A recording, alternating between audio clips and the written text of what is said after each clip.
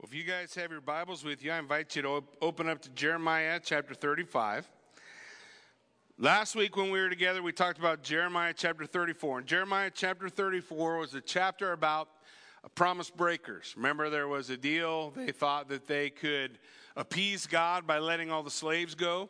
And then as soon as Nebuchadnezzar left, they went back, gathered all the slaves again, brought them back, and God held them accountable, told them that Babylon was coming back. There was not going to be an end to the siege, and they were still going into exile. Now, when we look at 34 and 35 are placed together in comparison and contrast with one another. One chapter gives you promise breakers, and the other one gives you promise keepers. Those who will keep their covenant, compared and contrasted with those who won't. And call from the Lord to those who won't to repent, right? Change. And it's interesting because as we look at this section of Scripture, I know, at least for me, there's a challenge in this section of Scripture to deal with the concept of heritage of holiness. What is a heritage of holiness?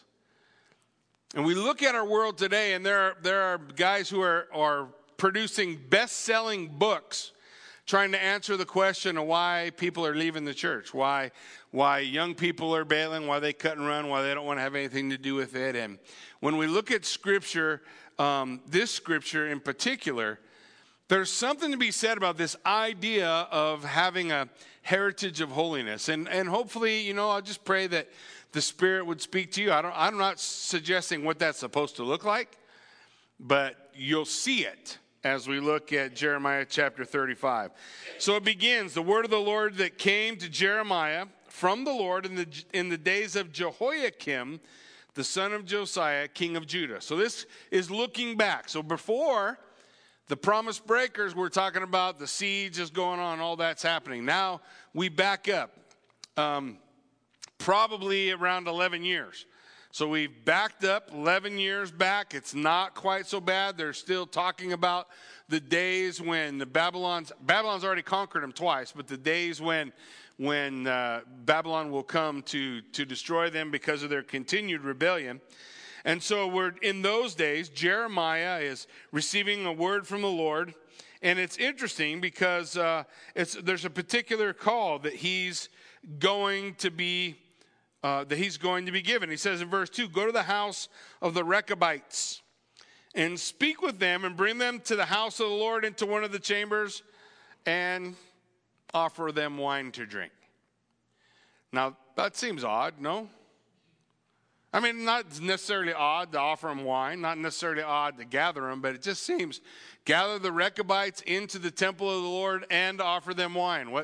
There seems like there's something happening there, right? If we don't delve into that a little deeper, we're not going to understand what's going on at all. So as we look at the Rechabites, they're first mentioned in 2 Kings chapter 10, verse 15 through 17.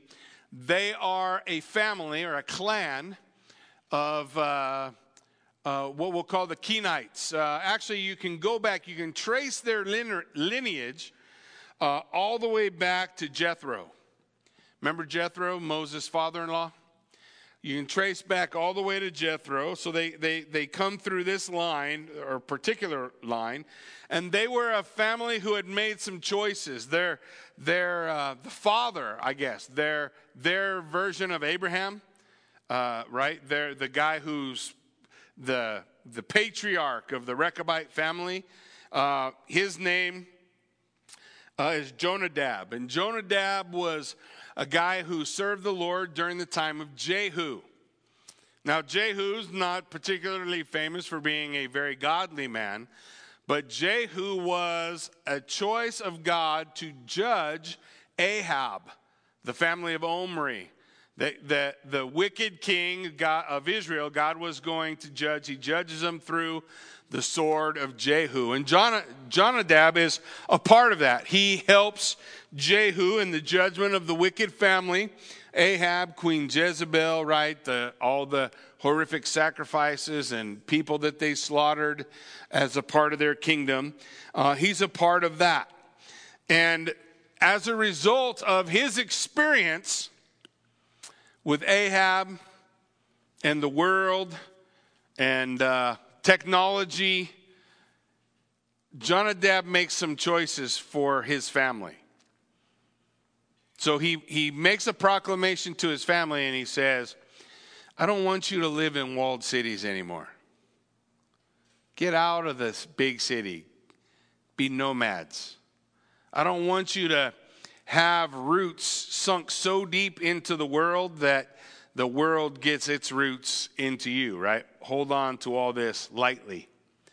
And the second thing he told his clan was, don't ever drink wine. Never let it touch your lips. In 2 Kings 10:15, it says, now when he had departed from there, he met Jehonadab, the son of Rechab, coming to meet him, and he greeted him, and he said to him, is your heart true to my heart as mine is to yours? And Jehonadab answered, it is. And Jehu said, if it is, give me your hand. So he gave his hand, and Jehu took him up with him into the chariot, and he said, come with me, see the zeal for the Lord. And so he had him ride in his chariot. And when he came to Samaria, he struck down all who remained to Ahab in Samaria till he had wiped them out, according to the word of the Lord that he had spoke to Elijah. So he was part of a purge of wickedness in the northern kingdom. But as a result of his experiences, he made this heritage with his family. Here's what we're going to be about. And he raised up his family that way, and he taught his family that. And I just want you to think how that would work out today.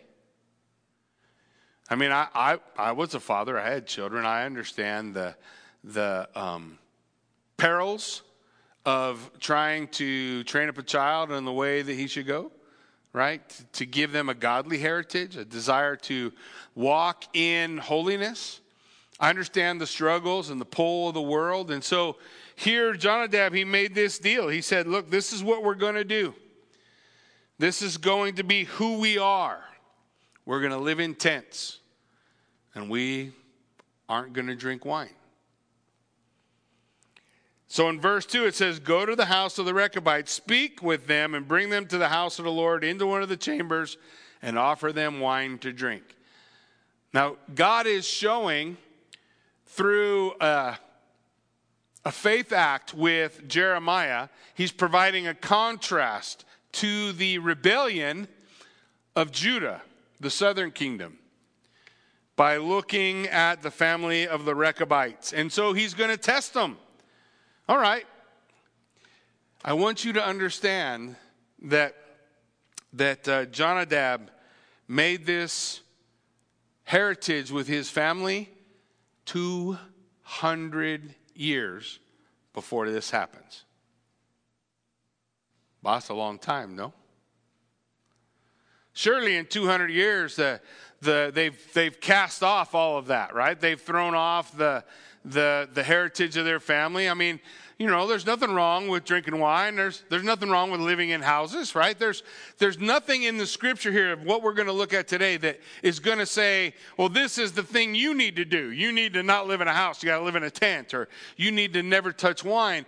But what it's going to illustrate for us is that they made some decisions as a family about how they were going to walk with the Lord, and that held not one generation, not two generations, not three generations, not 4 generations, 5 generations deep. And then the Lord tests them. And Jeremiah goes and finds them. And they've made a compromise already, because they're living in Jerusalem. That's a walled city, right? They're gathering there in Jerusalem. So let's read a little bit about it and see what it's all about. And so I took Jaazaniah, the son of Jeremiah, son of Habazzini, and his brothers and all his sons and the whole house of the Rechabites. And I brought them to the house of the Lord, into the chamber of the sons of Hanan, the sons of Igdaliah, the man of God, which was near the chamber of the officials, above the chamber of Maaseiah, the son of Shallum, keeper of the threshold. Now, what does all this mean?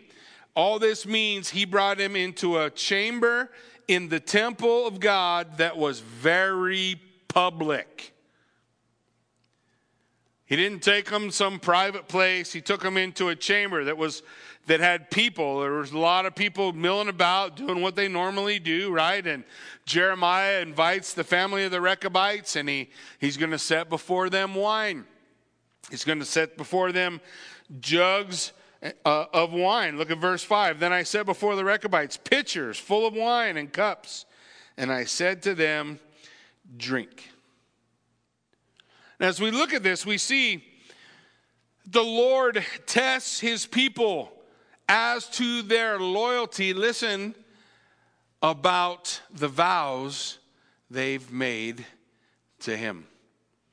You ever made a vow to God? Like, Lord, I'm gonna, or I'll never do this, or I'll never do that. And you know that the scripture tells us that we're to keep our vows. It also tells us not to make foolish vows.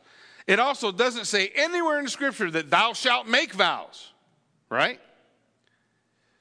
But here you have 200 years of history have gone, water under the bridge, the people are wicked, the northern kingdom's absolutely gone, the nomad family of the Rechabites have moved into Jerusalem, so God says to Jeremiah, bring them into the temple, serve them wine. I want to see what happens. I want to know something about their heart. So it says in verse 6, but they answered, we will drink no wine, for Jonadab, the son of Rechab, our father commanded us. You shall not drink wine, neither you nor your sons forever. Can you imagine a family heritage that lasted like that? For sure, we see some, right? Some of those things. Now, here's the danger.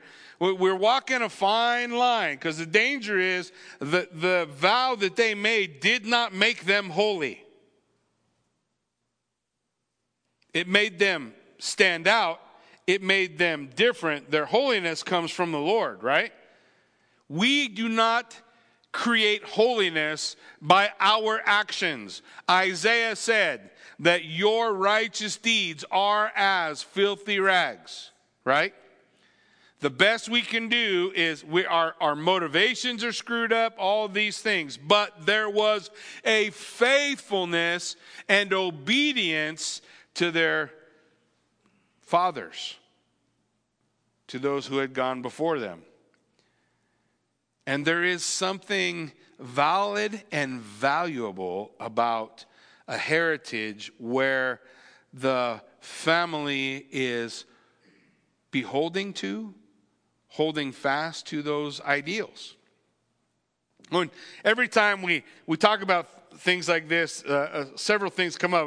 Let's let him speak, and I'll jump off the bridge. So you shall not, he said, you shall not drink wine, neither you nor your sons forever. You shall not build the house. You shall not sow seed. You shall not plant or have a vineyard, but you shall live in tents all your days, that you may live many days in the land where you sojourn. The point of being a sojourner, even for Abraham, is recognizing that this is not my home. Success, biblical success is never attributed based on wealth, ever. The Bible will talk about wealth. These people had a lot. The Bible will talk about people not having anything. But none of those things meant that God loved you more or less. They're just things. And so here he's saying this, the point of the sojourner was to recognize this is not my home. This is not supposed to be the focus of my life. That the growing of stuff. I got 3 garages full of stuff. I remember when I didn't have a garage. Now I got 3 garages of stuff. I threaten every once in a while, tell Kathy when she goes to the women's retreat, she may come back and there'll be empty garages. We'll see. The best time to clean the garage is when Mama's gone. At least the best time to clean it of her stuff. You know, they were living their lives for the heritage that Jonadab laid out for them. That it's not this stuff. And that was something that they taught to their children, and they taught to their children, and they taught to their children, and they held fast to that heritage. And when I look at this, I think, you know, what is it, Lord, that you have for us that we can recognize how to be in the world and not of it? To realize that stuff is inanimate. It's not evil nor good. But your love of it may be. So Jonadab had laid out these plans for his family, how they would conduct themselves. It says in verse 8, we have obeyed the voice of Jonadab, the son of Rechab, our father, in all that he commanded us, to drink no wine all our days, ourselves, our wives, our sons, nor our daughters, and not to build houses to dwell in. We have no vineyard or field or seed, but we have lived in tents and have obeyed and done all that Jonadab our father has commanded us. But when Nebuchadnezzar, king of Babylon, came up against the land, we said, come, let us go to Jerusalem for fear of the army of the Chaldeans. So now you know why they're in Jerusalem. It's not so easy to live in tents when an invading army is coming against the land, right? So they moved into the wall cities. Now, every time we talk about this, oftentimes the focus is going to be on the things that they were cutting out, right? They're cutting out not having any homes that are built. They're living in tents. So we want to follow a formula. We want to say, okay, well, we shouldn't live in homes. And then the other thing that they cut out was no drinking wine. And so we want to do the same thing. We want to say, okay, we're never going to drink wine. We'll never live in permanent houses. And then we'll have a heritage like this. But it's really has very little to do with the stuff they cut out. It has everything to do with their faithfulness to do what they vowed. Has everything to do with their faithfulness. Now look, I understand when we talk about wine, let me get all this out of the way. Alcoholic beverages are dangerous, but they are inanimate. There's not an evil spirit in spirits. You may act like an evil spirit after you drink it, which may be why you shouldn't drink it. They are dangerous. But listen, please understand this. My heart is not to tell you go drink wine and be free. My heart is to tell you Jesus was I don't want to say it, assaulted, but he had a discussion with the Pharisees over his disciples not washing their hands properly. Because the Pharisees believed that if they didn't wash their hands properly, evil was going to get inside, and that was going to mess them up. Do you remember what Jesus said? Jesus said, evil doesn't come into you from outside. Evil comes from your heart, out of you. The condition of man is as a fallen, wicked, broken being that needs to be cleansed, that needs to be saved, that needs to be redeemed. But man spends his time thinking, well, if I put this in me, that makes me wicked. If I eat too much, all that excess of food, that has made me wicked. I become wicked because I eat too much. Or I've become wicked because I drink too much. Or I become wicked because I ate without washing my hands. Or I become wicked because I wear a mask. Or I become wicked because I don't wear a mask. Or I become wicked from something outside. My lovely, beautiful children did not learn to sin from outside. My beautiful firstborn son, when he was hungry or wet or tired and cranky, would have murdered you if he was bigger. When he lay there and cried, do you not see the wrath in a baby? Yes, they're cute and I love them, and I'm not trying to say anything bad about them, but they're wicked little sinner babies. And which is okay. We all start that way, right? What's the role of the parent? The role of the parent is to train them up, to curb that wickedness. What are we watching in our world today? I might get in trouble for saying this, but we are watching the effects of time out.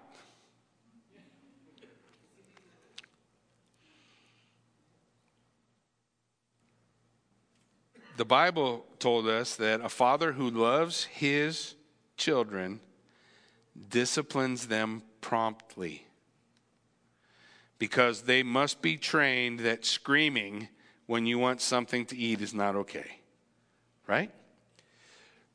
When someone has something you want, punching them and taking it away from them is not okay, right? We teach that to 2-year-olds, 3-year-olds. Somebody needs to teach it to 24-year-olds that are running around in the streets right now, right? Because and older, unfortunately. But when we see all that, we recognize that there is inherent wickedness birthed in man. Now, that doesn't mean you can not use good things that God has provided in unwise manners that create trouble for you. Right? Food is good. Can you live without food? Nope. Can you eat too much food? Yep. Can you eat yourself to death? Sure. I am trying. Every once in a while somebody tells me we have a group for that meets on Saturday nights. I might have to go. But the food's not the wicked. Where's the wicked? It's in my heart. It's wanting satisfaction from something that's not going to satisfy, right? And it's the same way with alcohol. Now, here's one of the interesting things when we talk about alcohol. You know, the Bible has a lot to say about it. Proverbs 21 says that wine's a mocker, strong drink a brawler. Whoever is led astray by it is not wise. And what that's talking about is, now you're not led astray because you tasted it. You're led astray because you're ruled by it.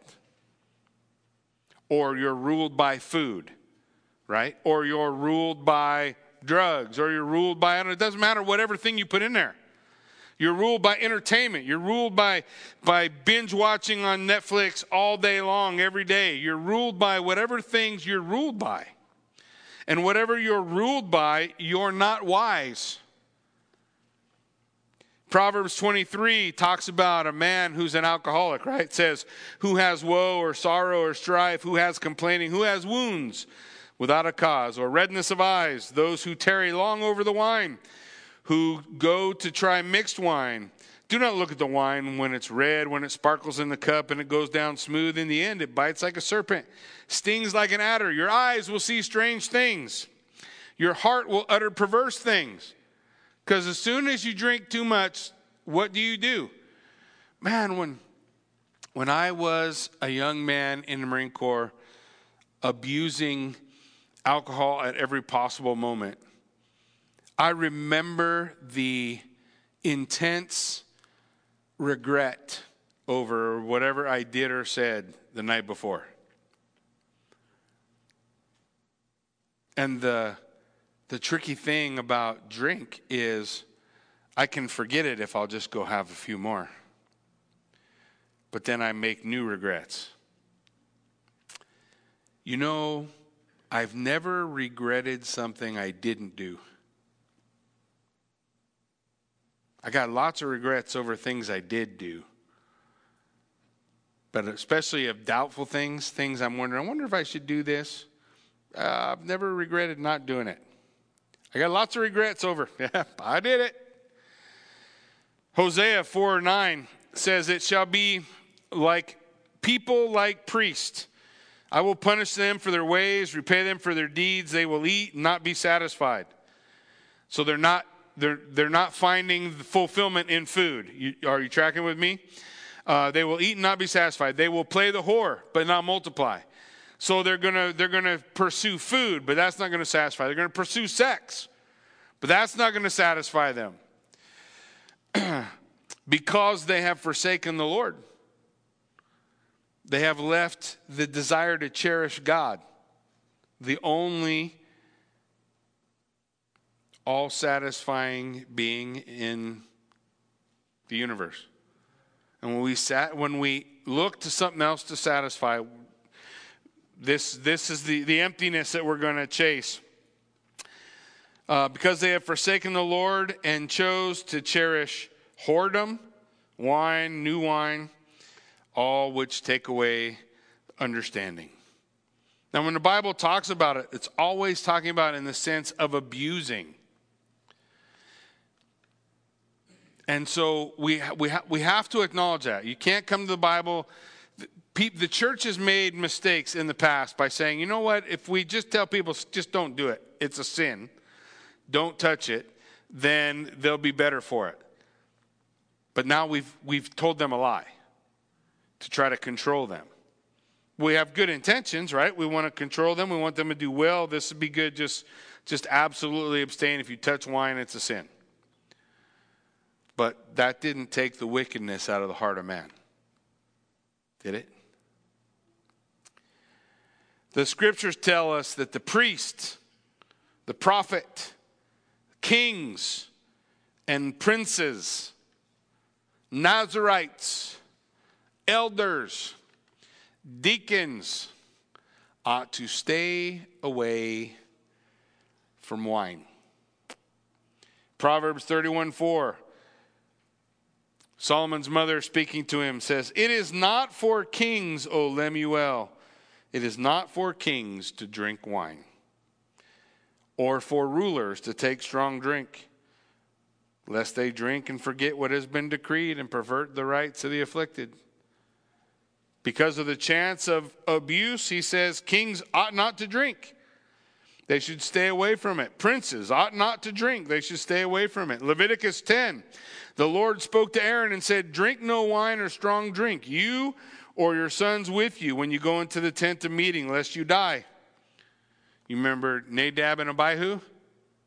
Remember they brought strange fire to the Lord?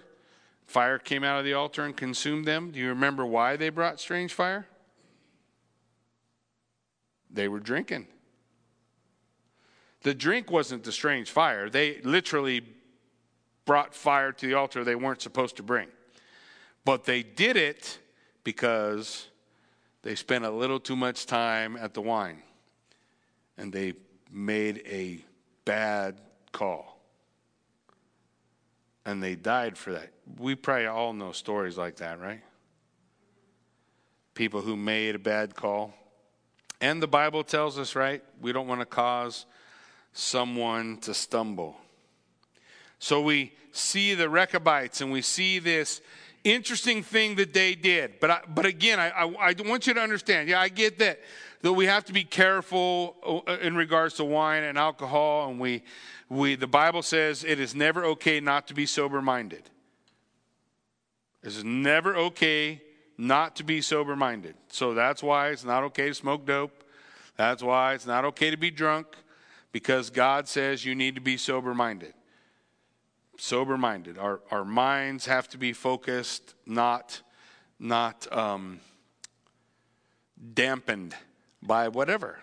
So the Lord says, look, I want that to be focused. But those things were not what put evil into the Rechabites or evil into the heart of Judah. When God condemns Judah here in just a moment, he's not going to say, and you drank wine, so that's it for you. That's not what he's going to say. He's not going to say, you lived in houses, so that's it for you. That's not what he's going to say. The point that God is pointing to in this story, the illustration, is their faithfulness. Do you want faithfulness in a spouse? If you're not married, do you want your future wife to be faithful to you? It's not a trick question. Most of us would say yes. Ladies, do you want your husband to be faithful to you? Of course, that's what we want.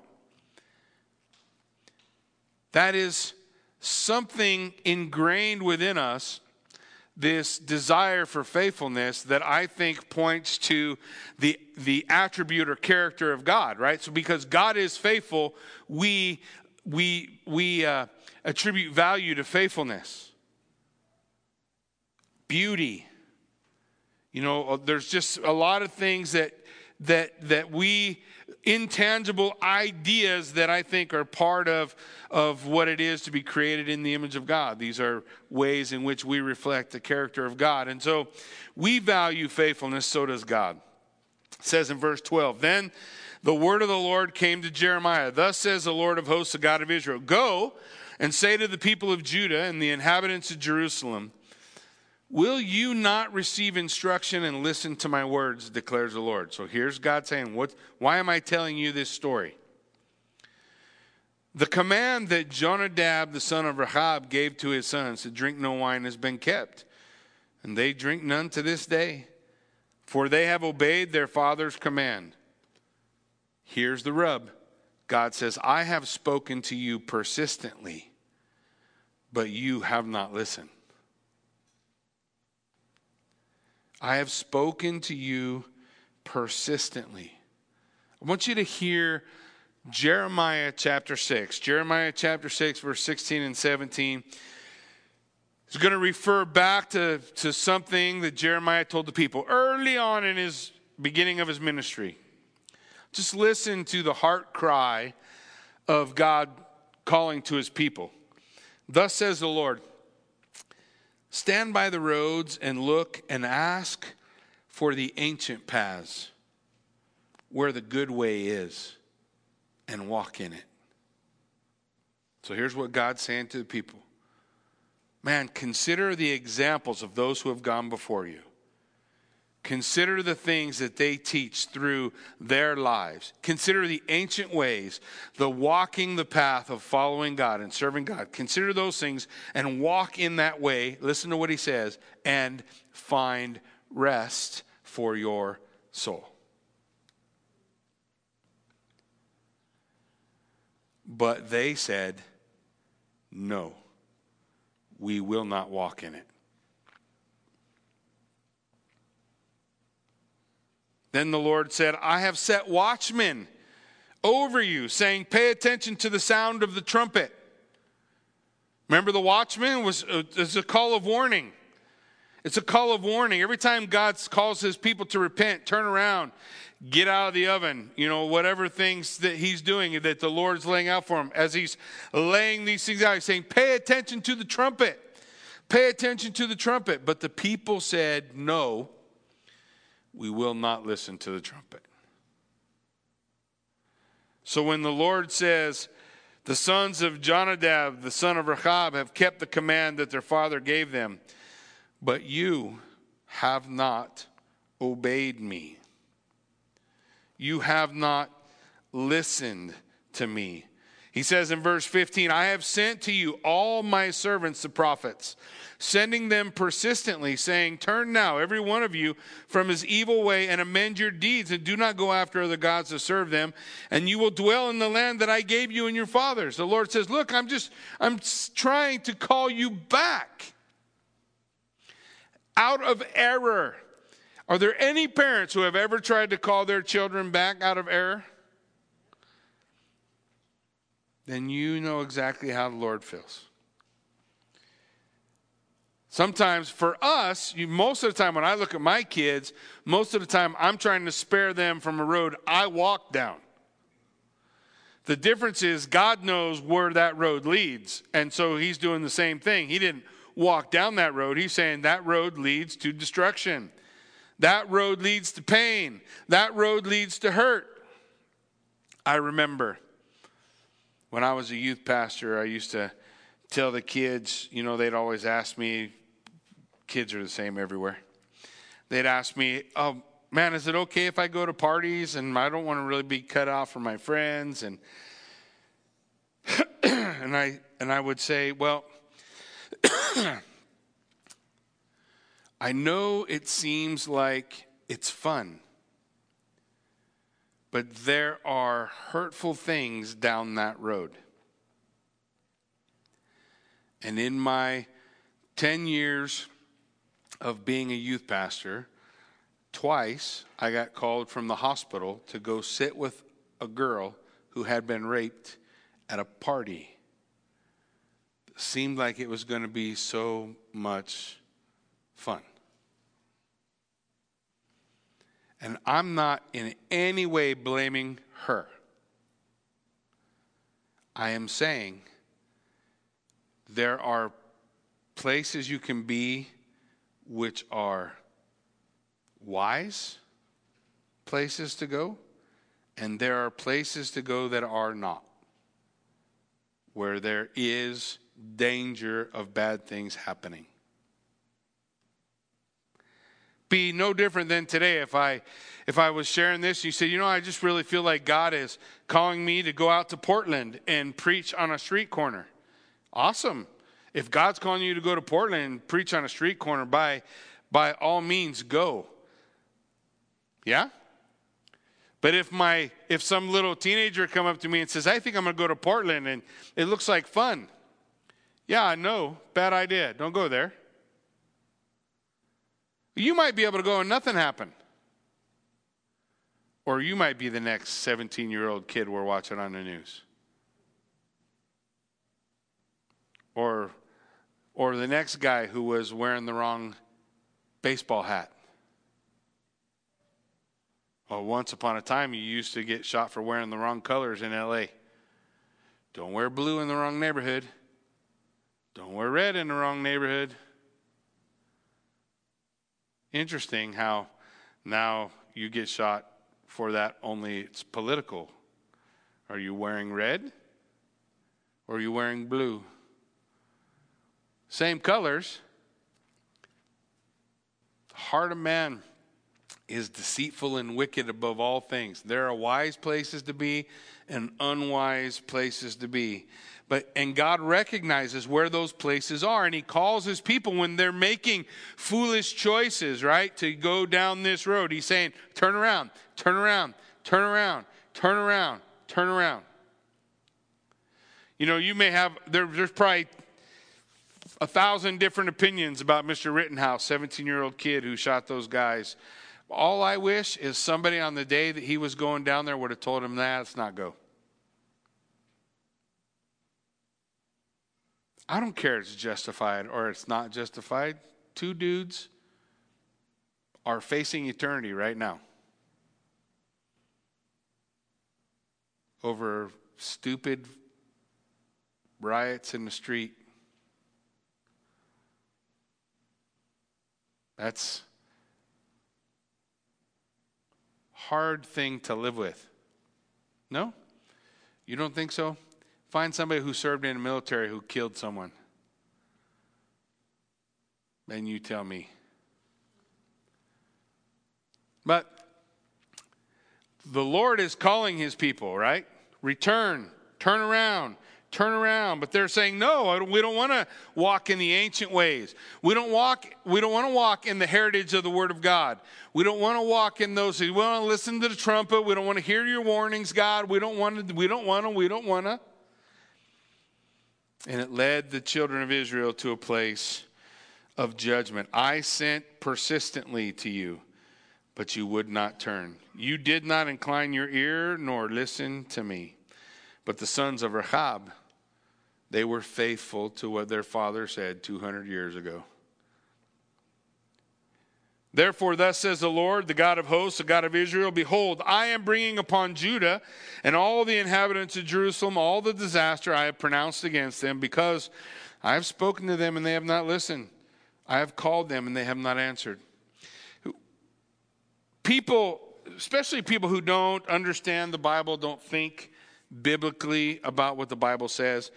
When they read the Old Testament, they see all this stuff where God is casting judgment and hurt and pain on the people, and people struggle with that. And I want you to think about that differently, okay? Think about it like this. Here the Lord has laid out the kingdom of Israel, and God has granted the kingdom of Israel the ability to be a perpetual kingdom and a light to the Gentiles and all these things. All they have to do is just walk this road. Now, he said, now, if you go off the road, all these other places, all these other things are going to happen. Before the children of Israel ever crossed the Jordan into the promised land, God already said what would happen if they took all those other roads. He told them, this will happen, this will happen, this will happen, this will happen.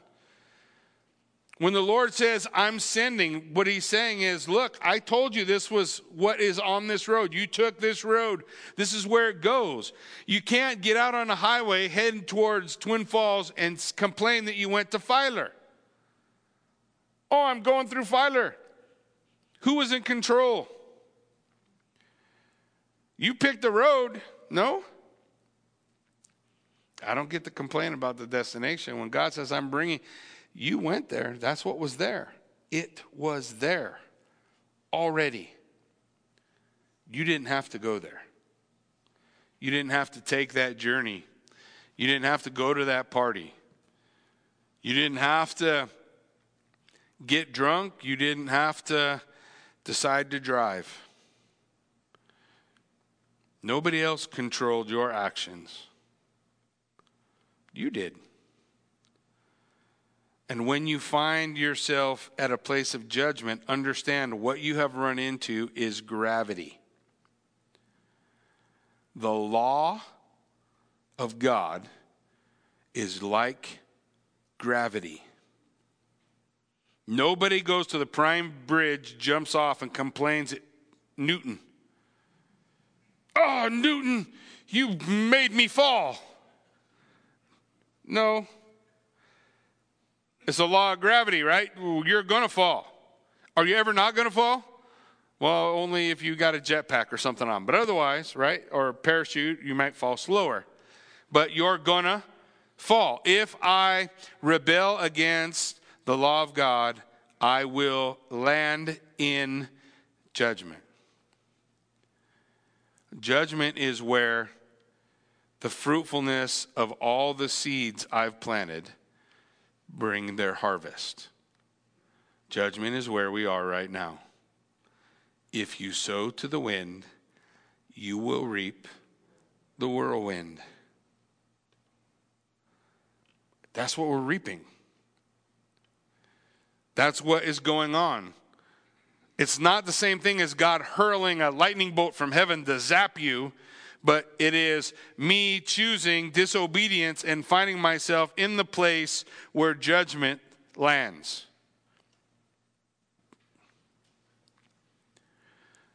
Doesn't make any sense to me to shake my fist at God when I find myself in those places. The nation of Judah is under God's judgment. The nation of the United States is under God's judgment. To be honest, I really don't have any doubts about that at all. The question is, how deep, how long, how far before men will repent and turn? We have sown and we are reaping. And if we don't change the way we sow, there's more to reap. He goes on and says, but to the house of the Rechabites, Jeremiah said, thus says the Lord of hosts, the God of Israel, because you have obeyed the command of Jonadab your father and kept all of his precepts and done all that he has commanded you, therefore thus says the Lord of hosts, the God of Israel, Jonadab the son of Rechab shall never lack a man to stand before me. Listen, I want you to understand what he's saying. He's saying because you were faithful to the heritage that was laid out before you, the family of the Rechabites will always have someone standing before me. They will always have someone to carry the word to the family. Always have someone who has their face turned toward the Lord. There's value in that heritage. And the question that kept coming up in my mind as I looked at this chapter was, do we have that?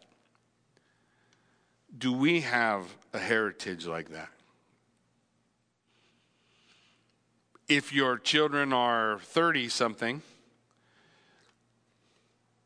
I don't know, they're not 50 yet. There's still time. If your children are 5, you still have opportunity right now. But please know this. Evil is not something outside that they're going to put in. Evil is something that's in that we need to teach them to restrain, to trust in God's provision, to lean in Him. And are there things within our heritage that will make us more wise to choose not to be places or not to do things or to do things in a certain way? Sure. Those are things we ought to think about. The heritage we'll pass on to our grandkids or our great-grandkids. It'd be really incredible, right, to see a heritage of faithfulness like the Rechabites that just kept the heritage going because they valued it. I think we struggle with that today because there are so many voices. We want to have microwave children. But the reality is sometimes you just got to take your time and cook them well. You can't just warm them up for 30 seconds or a minute. If your time with your kids is whatever it is, X, 3 hours a day, 4 hours a day, and they're at school 6 hours, and they're doing sports for another 2 or 3 hours, how many voices is that? Now, I'm not saying all those voices are evil, but if you want your voice to stand out, it's got to be there. Right? It's got to be there in order for them to hear it. Let's go before the Lord. Why don't you stand with me? Father God, we just lift up this time to you and we pray, Lord, I just have questions. God, I don't feel like I have all the answers. I just know that I want to be a man that passes on a heritage of just being faithful. Faithfully being obedient to the calling. So incredible to think of the man told his kids 200 years earlier, here's how we should live. And 200 years later, they're still doing it. Very cool. Pray, Lord, that you would open our eyes to how it is that we might be able to train up our families, our family names, our clans, that there'd be a heritage of faithfulness among believers. That we would take the opportunities. The days are not lost. Even if we are in judgment, even as judgment may fall around us, the days are not lost. We just need to hold fast to the biblical precepts, to walk like God is calling us to walk in love and grace, to do justice, to love mercy, and to walk humbly before our God. He has told you, O man, what does the Lord require? So, Lord, I just pray that you open our eyes to the ways that we might be able to be like the Rechabites. And that you, Lord, would just lead our nation to a place of repentance, of surrender. I pray for a revival. I pray for your Spirit to move through your church. And I pray for all these young people running in the streets who are hopeless and angry and frustrated, and they're not my enemy. The Bible says, I do not wrestle with flesh and blood, but there is a principality and a power, spirits of the darkness of this age that just want to see life end. God, I just pray that we have the answer. I pray, Lord, that as we see the fields ripe for harvest, you said, pray, Lord of the harvest, send workers to the field. So we pray you would reap harvest, bring revival, cause repentance, and be glorified as our nation lifts her eyes to you. We pray these things in Jesus' name. Amen.